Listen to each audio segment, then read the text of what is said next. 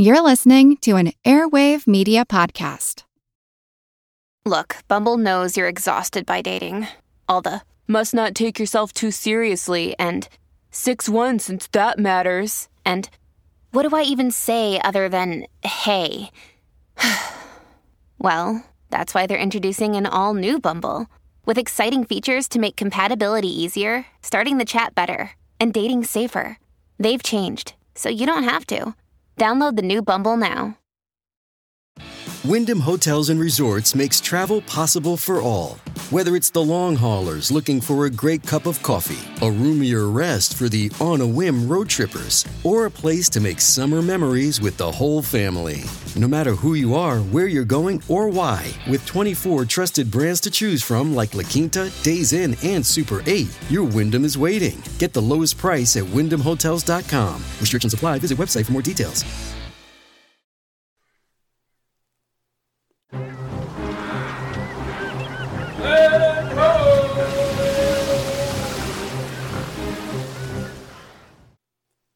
Hello, and welcome to the Explorers Podcast. Today we mark the end of our series on Christopher Columbus. This 7-part series is, hands down, the longest we have ever done on this program, and I hope you have enjoyed it. So, last time we left Columbus sitting on a beach in Jamaica. No, he did not have a cocktail in hand while taking in the sun at a resort. Instead, he was stranded, along with his entire crew, over 100 men in all. Columbus had come to the New World looking for a passage to Asia. He had sailed down the Central American coast, being the first, or one of the first, Europeans to set foot in Honduras, Nicaragua, Costa Rica, and Panama. But there was no route to Asia, and an effort to start a colony failed when war broke out between the Spanish and the natives, led by a cacique named Quibian. This meant that Columbus had collected little of value. There was a bit of gold, maybe some pearls, but not much else. But the commercial aspects of the voyage would soon take backseat to something more concerning, specifically the health of the fleet's ships. The admiral's 4 vessels were falling apart, mainly because of shipworms, which bore into wood and wreak havoc on a ship's hull. 2 of Columbus's 4 ships would be abandoned in Panama, their hulls so compromised they were not safe to take to sea. The other 2 ships made a desperate try for Hispaniola, but ended up on Jamaica instead. The ships were in such poor condition, they basically were sailed up onto the beach at what is now St. Anne's Bay. Neither would ever put to sea again. And that gets us up to speed in our tale. It was June 1503, and Columbus and his men, 116 of them, were on the northern coast of Jamaica, right about in the center of the island. They had no seaworthy ships, and the men were tired, sick, and malnourished. Using the beach ships as a sort of base, the men of the fleet built a small colony around the 2 vessels, making thatched huts at the bow and stern of each. Now, Columbus had 2 things to consider. First, he had to figure out how to get off the island, and second, he needed to survive on the island until he and his men could leave. As for the latter, the local natives were initially friendly to Columbus. For his part, Columbus ordered his men to stay on and around the ships. He, rightfully so, was worried what would happen if the men were free to roam about the countryside. He could not afford to incite the natives, and if his men started taking food or women, he knew the situation would become untenable. But at the outset, the relations with the natives were good, and food was not a major issue. That leaves us with the other question, getting off the island. Columbus's ships were ruined, and they could not be fixed, and they couldn't be taken apart and turned into a vessel of some sort, as Columbus did not have the artisans or skills or tools needed to build a seaworthy vessel. And remember, they needed a boat that could go safely on the ocean, not just sail up and down a coastline or on a river. They needed something that could cross the distance to Hispaniola, which was at a minimum about 125 miles. So, without a boat, Columbus's thoughts turned to the local natives. They had large, sturdy canoes, but to sail one more than 100 miles in the open sea was probably asking a bit much. But Columbus really didn't have any choice. Therefore, he asked for volunteers to sail one of the native canoes to Hispaniola. It was a dangerous proposition, and no one volunteered, except for Diego Mendez. A moment to talk about Diego Mendez. We mentioned him in the last episode. He was a very capable man, and fiercely loyal to Columbus. He had uncovered the native plot to attack the settlement back on the Balen River, and he had helped figure out a way to get the men from the beach to the ships when they were stranded. So, after no one volunteered for the job to sail to Hispaniola, Mendez stepped up to the plate. He reportedly said, quote, "My lord, I have but one life, but I will risk it in your lordship's service and for the good of all here present." End quote. Well done, Diego. So, the loyal Diego Mendez would procure 2 large canoes from the local natives. He and his men would modify the canoes, adding a simple sail to each as well as other small adjustments to make them more stable on the open sea. Mendez would lead one canoe, while one of the other captains, Bartholomew Fieschi, would lead the other. Each canoe would hold 6 Spaniards and 10 Indians. The plan was that if the 2 canoes made it to Hispaniola, Mendez would go in search of aid, while Fieschi would return to Jamaica to let Columbus and the rest of the men know that help was on the way. Mendez then took the canoes to the eastern edge of Jamaica, the goal to make the voyage to Hispaniola as short as possible. The first attempt to launch the canoes was thwarted when some of the locals threatened Mendez and his men. In response to the threat, Bartholomew Columbus and a force of 70 men would escort Mendez and the canoes to the eastern edge of the island, just to be sure that nothing bad happened. Since this was hurricane season, Mendez waited until the weather looked favorable before setting sail. Finally, in mid-July, the 2 canoes pushed off into the ocean. The goal was Hispaniola, 125 miles across rough, open seas. Now, we are going to leave Diego Mendez and his desperate journey to Hispaniola, but we will catch up with him in short order. Let us go back to the beach that Christopher Columbus and the rest of the men were now stranded on. So, here was Columbus on the island of Jamaica. There were no European settlements, and the odds of a ship just happening by were slim. He had put tight controls on his men, forbidding them to steal from the natives or have relations with the women. Columbus himself was suffering from various ailments, both mental and physical. His arthritis was so bad he sometimes could not even get out of bed. And in his writings, he broods about the fact that his career was destroyed. He was clearly depressed, and his men were concerned that he was going crazy, which he might have been to a degree. This made for a kind of toxic stew. The weary, angry, frustrated men of the fleet turned their emotions against the admiral. They blamed him for their situation and resented his strict rules. Also, everyone knew that if Mendez got to Hispaniola safely, a rescue ship would reach them within weeks. But as time went by, weeks and then months, nothing happened. Bartholomew Fieschi did not return, as expected, to let everyone know that help was on the way, and no rescue ship appeared in the harbor. Nothing. So the months dragged by, and as 1503 came to a close, the soldiers and sailors of the fleet grew more and more disenchanted with their situation, and this all led to mutiny. As noted, the men were anxious and frustrated. They had been on the island for half a year, no word had reached them, no help had come, and Columbus had refused to let anyone else try and sail for Hispaniola. Finally, the men had had enough of sitting around and doing nothing. Enter the duo of Francisco and Diego Porras. Francisco Porras is the important guy here. He was technically the captain of Santiago, but he had been a political appointee, and it had been Bartholomew Columbus who had really commanded the vessel. Diego Porras, his brother, was the fleet's comptroller. The brothers slowly worked the fleet's survivors, sowing discord and resentment against Columbus and his supporters, and by the end of the year, a rebellion was ready to go. The mutiny took place on January 2, 1504. The Porras brothers wrote out articles of mutiny, and about half of the fleet's men signed them. The actual mutiny did not include any violence. What happened was that when many of Columbus's loyal men were away from the camp, the mutineers seized control. Columbus was afraid that he was going to be murdered when the rebels came for him, but that was not the case. Instead, the mutineers found a sick, aging man who could barely stand due to his arthritis. When Bartholomew Columbus heard about the mutiny, he gathered up some loyal men and rushed to defend his brother. Bartholomew confronted the mutineers and convinced them to leave the camp, pointing out that murdering the admiral would never be forgiven.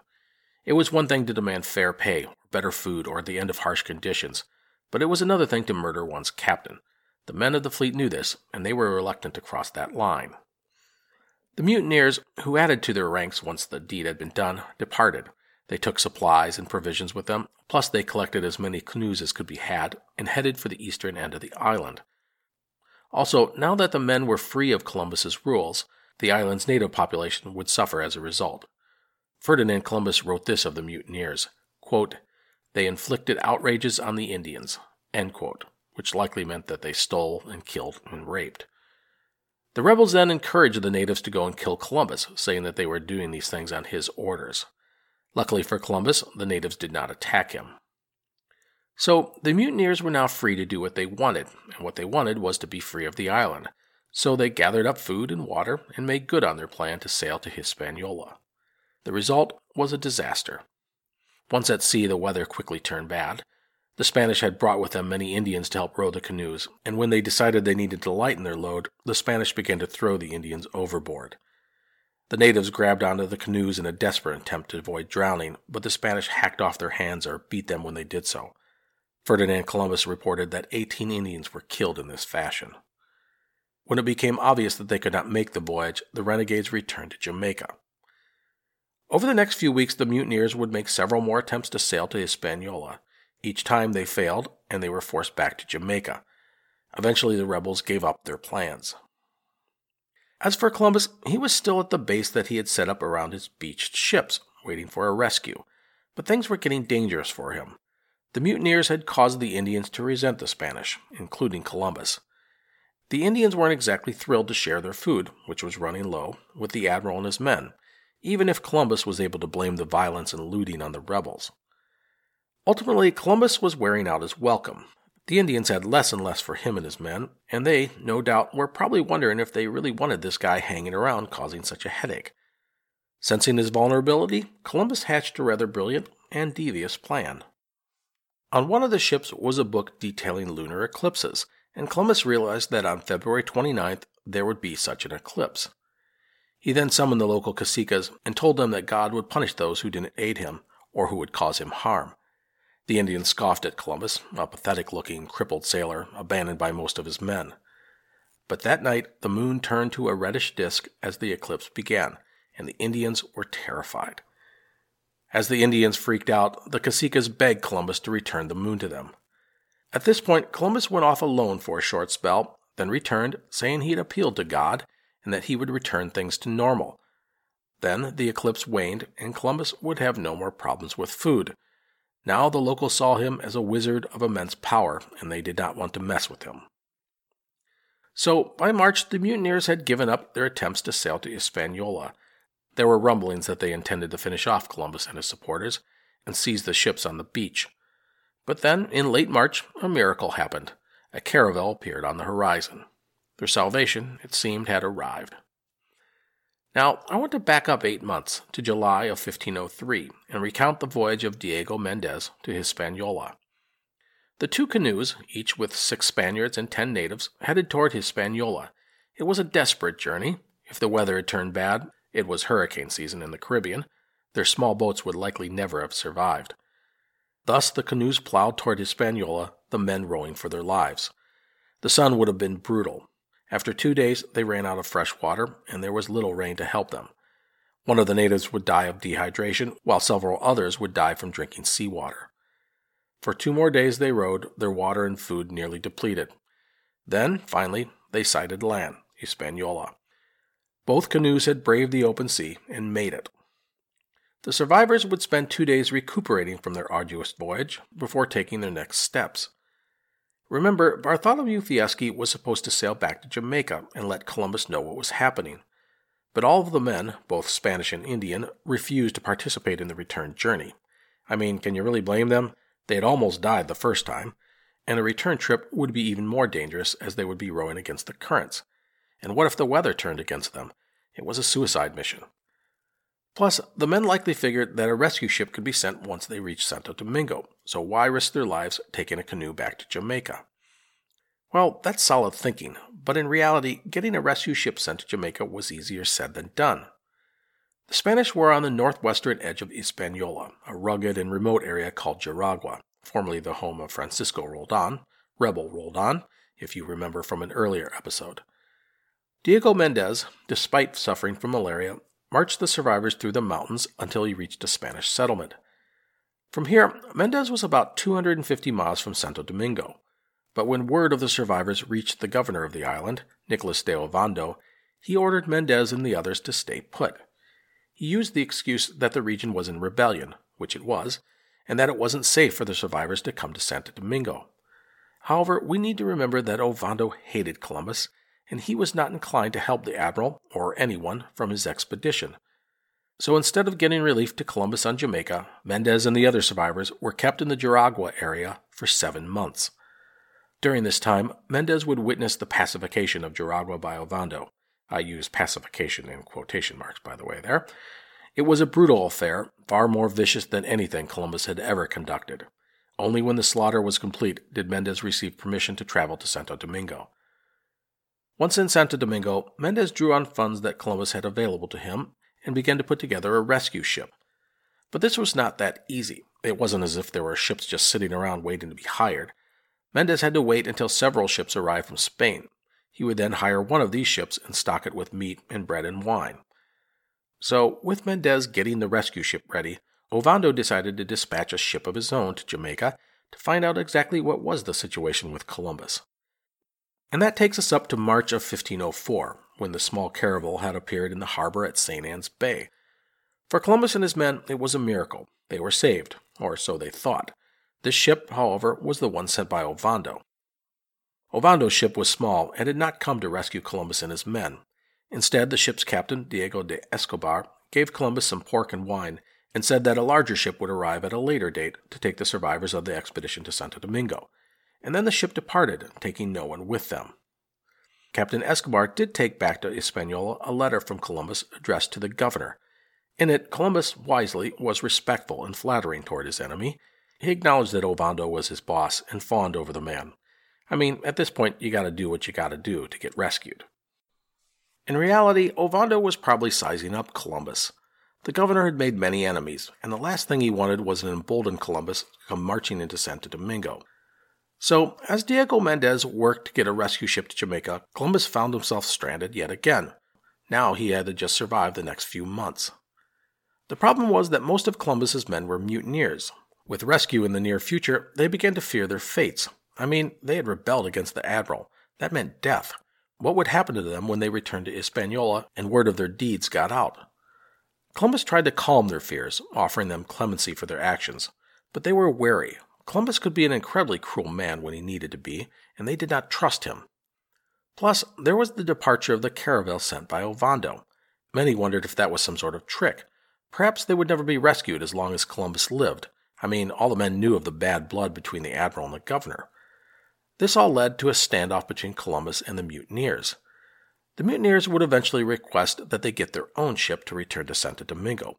Plus, they wanted supplies that Columbus possessed, as theirs were running low. Columbus refused on both counts. In mid-May, the rebels took up residence at an Indian village near the beached ships. Their plan was to attack and seize the camp. After discovering the plan, Bartholomew Columbus led some loyal men to the village. When negotiations failed, a fight broke out. In the melee, several of the rebels were killed, as was one of Columbus's men. The rebel leader, Francisco Porras, was captured.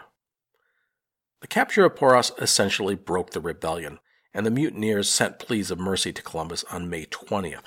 They confessed their crimes and swore loyalty to him. The admiral, satisfied with their confessions, granted amnesty to the men, except for Francisco Porras, the leader. On June 30th, 1504, a caravel, courtesy of Diego Mendez, arrived at St. Anne's Bay. Mendez himself was not with the ship, as he had instead sailed back to Spain, intent on reporting to the king and queen what had happened to the great admiral. Mendez and Columbus would later renew their friendship, and Mendez reportedly said this of the encounter, quote, "His lordship told me that in all of his life he had never known such a joyful day, since he never expected to leave Jamaica alive." End quote. So, Columbus and his men were saved, courtesy of Diego Mendez.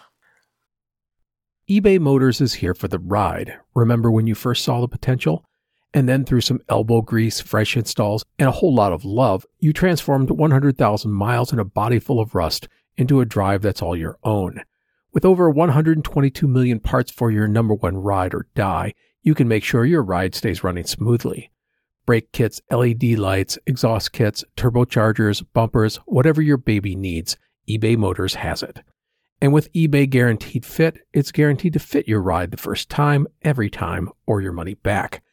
Plus, at these prices, you're burning rubber, not cash. Keep your ride or die alive at ebaymotors.com. Eligible items only, exclusions apply. Columbus and his men would board the rescue ship and head back to Santo Domingo. It would, however, take them time as they fought storms and winds and currents. Finally, the ship would reach Hispaniola on August 13th and then head to Santo Domingo. Columbus was, surprisingly, received with honor and dignity by his old enemy, Nicolas de Ovando. As we have said, the two men hated each other, and Ovando was likely making sure that any Columbus supporters in the colony didn't find a reason to be angry with him. It's the keep an enemy closer strategy. Columbus, ever prickly, took offense to anything that he deemed remotely an insult, and Ovando had no problem delivering his share of barbs at the admiral. One insult aimed right at Columbus was Ovando's pardoning of the rebel leader, Francisco Porras. Ovando not only pardoned the guy, but he restored his position and back pay. Well, the sniping would not last long as Columbus, his son Ferdinand, and brother Bartholomew, as well as their personal servants, departed for Spain on September 12th. The voyage back would not be without drama, as a storm forced one of the two ships to return to Santo Domingo, and in another storm, the ship with Columbus and his family had a mast break. However, the ship would overcome the problems and reach Spain on November 7th, 2.5 years since departing back in 1502. Columbus had overcome mutiny, hurricanes, shipwrecks, warfare, and being stranded on an island, but he had survived and returned.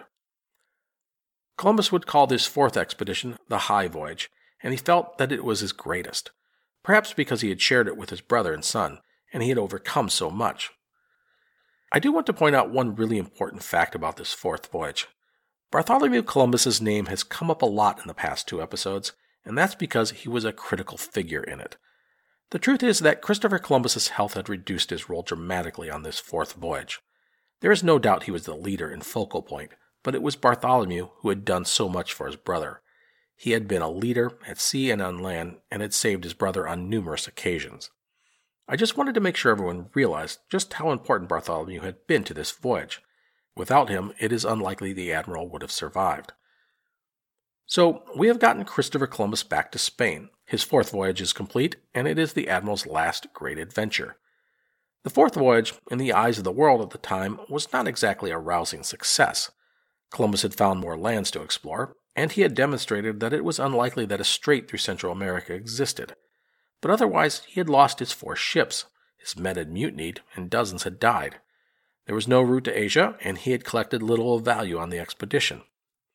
As noted, the expedition's main success was the further exploration and mapping of the areas we now call Honduras, Nicaragua, Costa Rica, and Panama. But with his return to Spain, Columbus was done as an explorer. His time had passed, and it was up to others to carry on his works. Of course, that doesn't mean Columbus realized all of this. As soon as he got back to Spain, he wanted to petition the king and queen for yet another expedition to the New World. But it was not to be, and there were numerous reasons. First, Columbus's health was deteriorating, and everyone knew it. It was folly to trust him to such important affairs.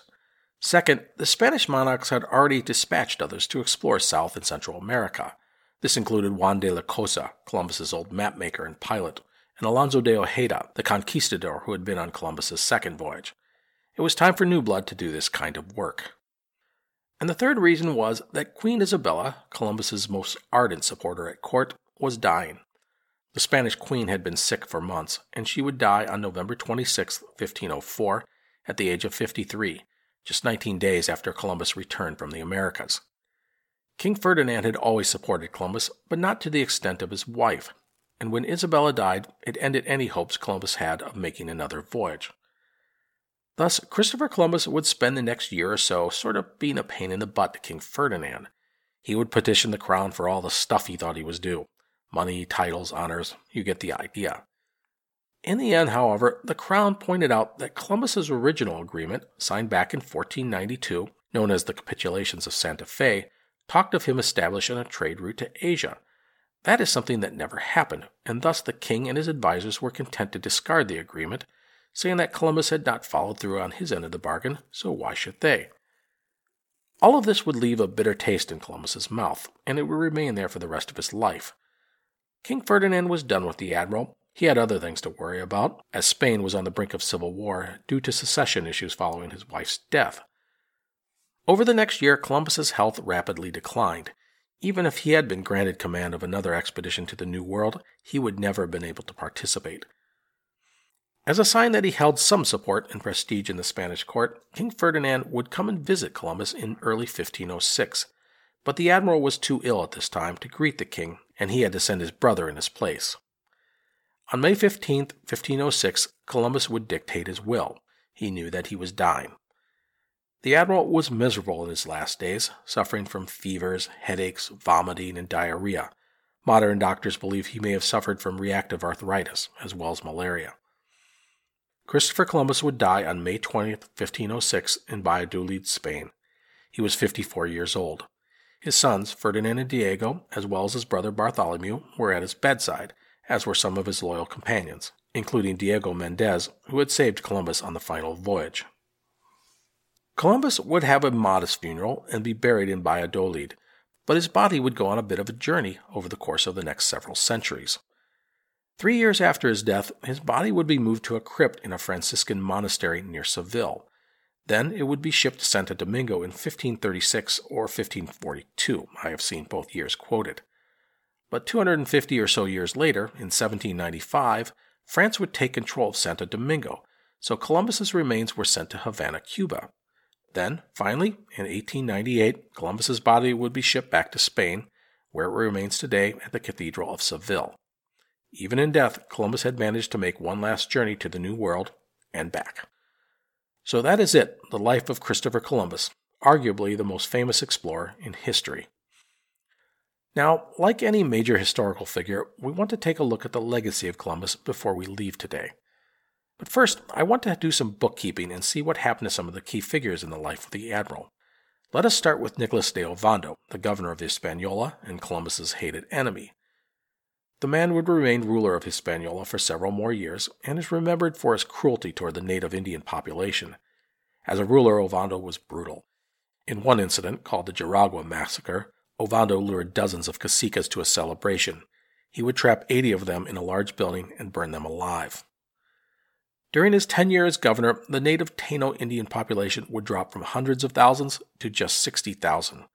Also, he would be the man to introduce African slaves to the New World as a way to supplement the native population, which was dying off. None of this makes for a good legacy. Reports of his cruelty had reached Spain, and on her deathbed, Queen Isabella asked her husband, King Ferdinand, to recall Ovando. Ferdinand would honor the request, but not until 1509. Ovando's successor would be Christopher Columbus's son, Diego. That's got to zing a little. As for Ovando, he would die in Madrid in 1511 at the age of 50. The next person I want to talk about is Bartholomew Columbus. Bartholomew was a key person in his brother's life. While the guy was not without fault, he proved to be an able and trusted advisor to his brother. After Christopher's death, Bartholomew Columbus would return to the New World in 1509. He would be named Lord of Mona, an island between Hispaniola and Puerto Rico. He would die in 1514 or 1515 at the age of 53 or 54. Now, let us do a quick review of Columbus's sons, Diego and Ferdinand. Diego Columbus was the eldest of the two boys, and thus would get his father's titles, second Admiral of the Indies, second Viceroy of the Indies, and the fourth Governor of the Indies. However, the titles were hereditary, and thus had little value.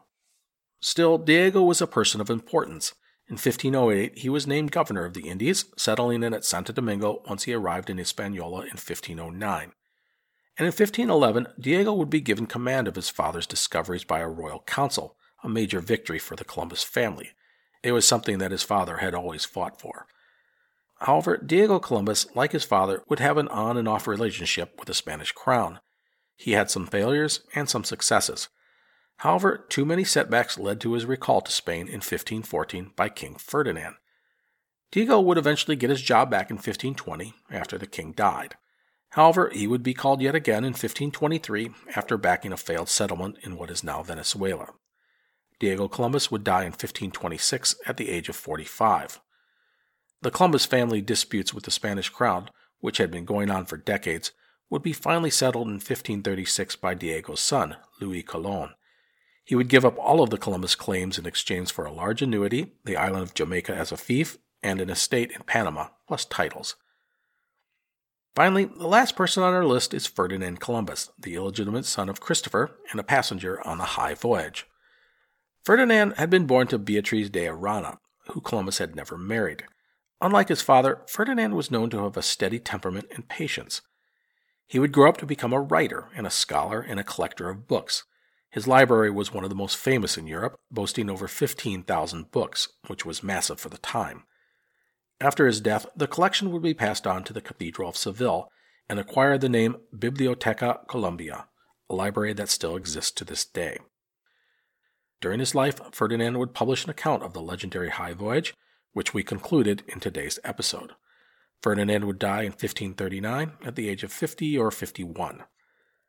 So that is it for the people in the Admiral's life.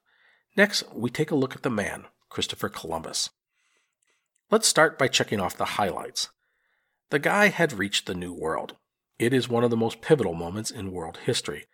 His willingness to brave the unknown, to defy skeptics, was bold and audacious and even a little nuts. Columbus would be the first European to reach such places as Cuba, Hispaniola, Puerto Rico, the Virgin Islands, Dominica, Honduras, Nicaragua, Costa Rica, and Venezuela. Also, he was the first European to reach the South American and North American mainlands. That's a pretty impressive list.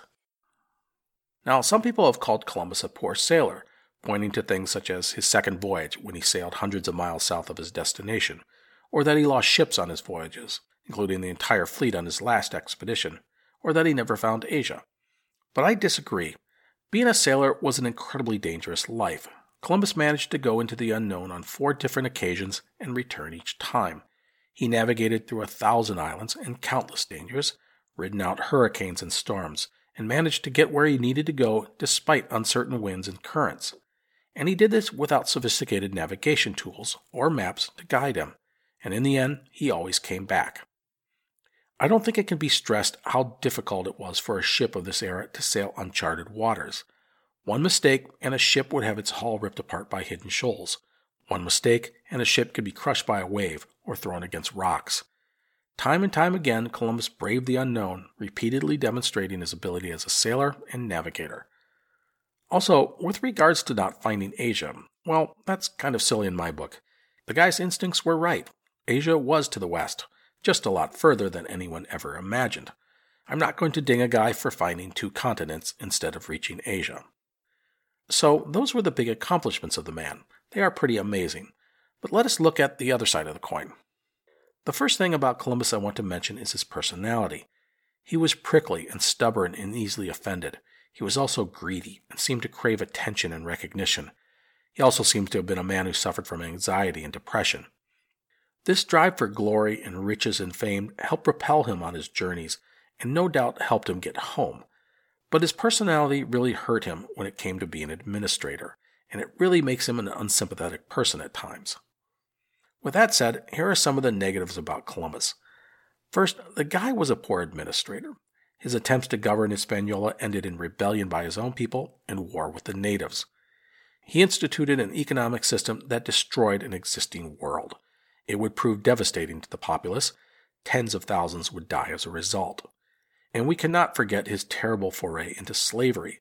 Columbus's greed overwhelmed his own morals, and he took the natives of the Americas to be economic fodder for his own use. All of these things were part of his insatiable desire for wealth and success, not to mention his ego. Time and time again, he made decisions that reveal an obstinate, deeply insecure man who was obsessed with riches, recognition, and praise. One biographer, Lawrence Bergreen, wrote, quote, "It would be said that over the course of his 4 voyages, he, Columbus, had discovered everything but learned nothing." End quote. And that pretty much sums up Columbus in a nutshell. The guy had so many opportunities and had accomplished a ton of things, yet he rarely saw the big picture. He was blinded by his own pettiness and greed. It is immensely sad, and it makes Columbus a less than sympathetic character.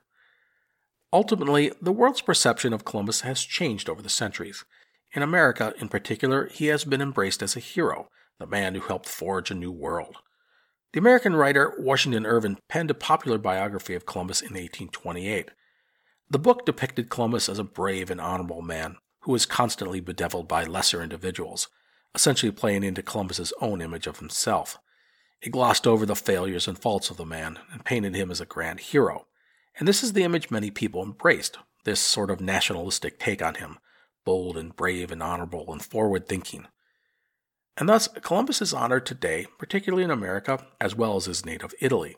He is like Washington and Jefferson and Lincoln, with towns and cities and schools and rivers named after the guy. But time has obviously given us another side of the story, and Columbus has become, to some, a representation of the evils that Europeans brought to the Americas. He represents the exploitation, the murder, the rape, and the enslavement of countless native peoples. He led a genocide, some say. Now, Columbus's defenders will argue that he was a man of his times. The economic system Columbus established in Hispaniola was not that different than what other nations had done in Africa or in other lands.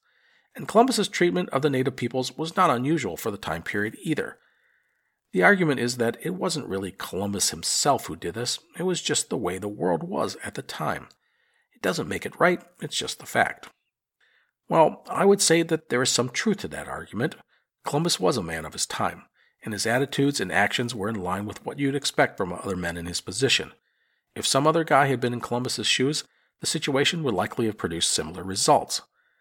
That said, you can't give the guy a totally free pass. Yes, people are a product of their time and place and situation, but there are always alternatives. Even in Columbus's time, men and women were passionate about treating the native people more fairly. Bartolomé de las Casas, a contemporary of Columbus, would write fervently about this very thing. Many in the church would recognize the sanctity of human life, whether it be European or Indian, and they were appalled by the slaughter and exploitation of the native peoples. So, to say that there were no alternatives is not true. Those alternatives were just simply not commonly practiced.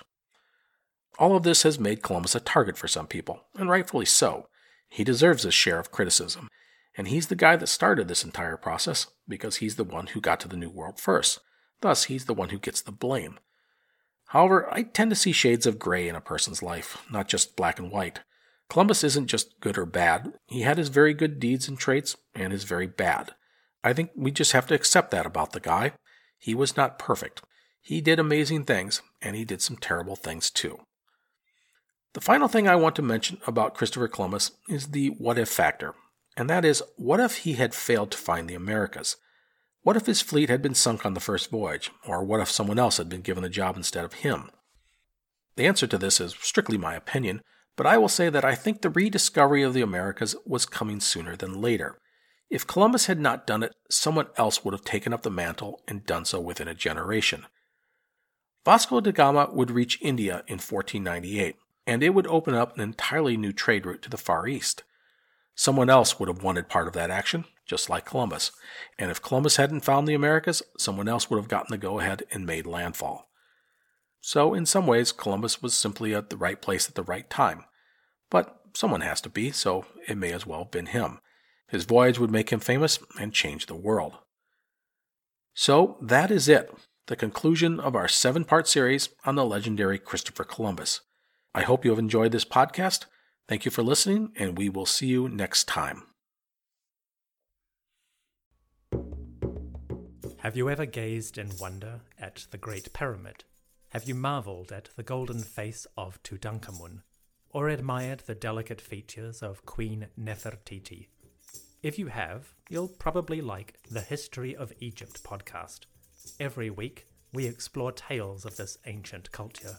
The History of Egypt is available wherever you get your podcasting fix. Come, let me introduce you to the world of ancient Egypt.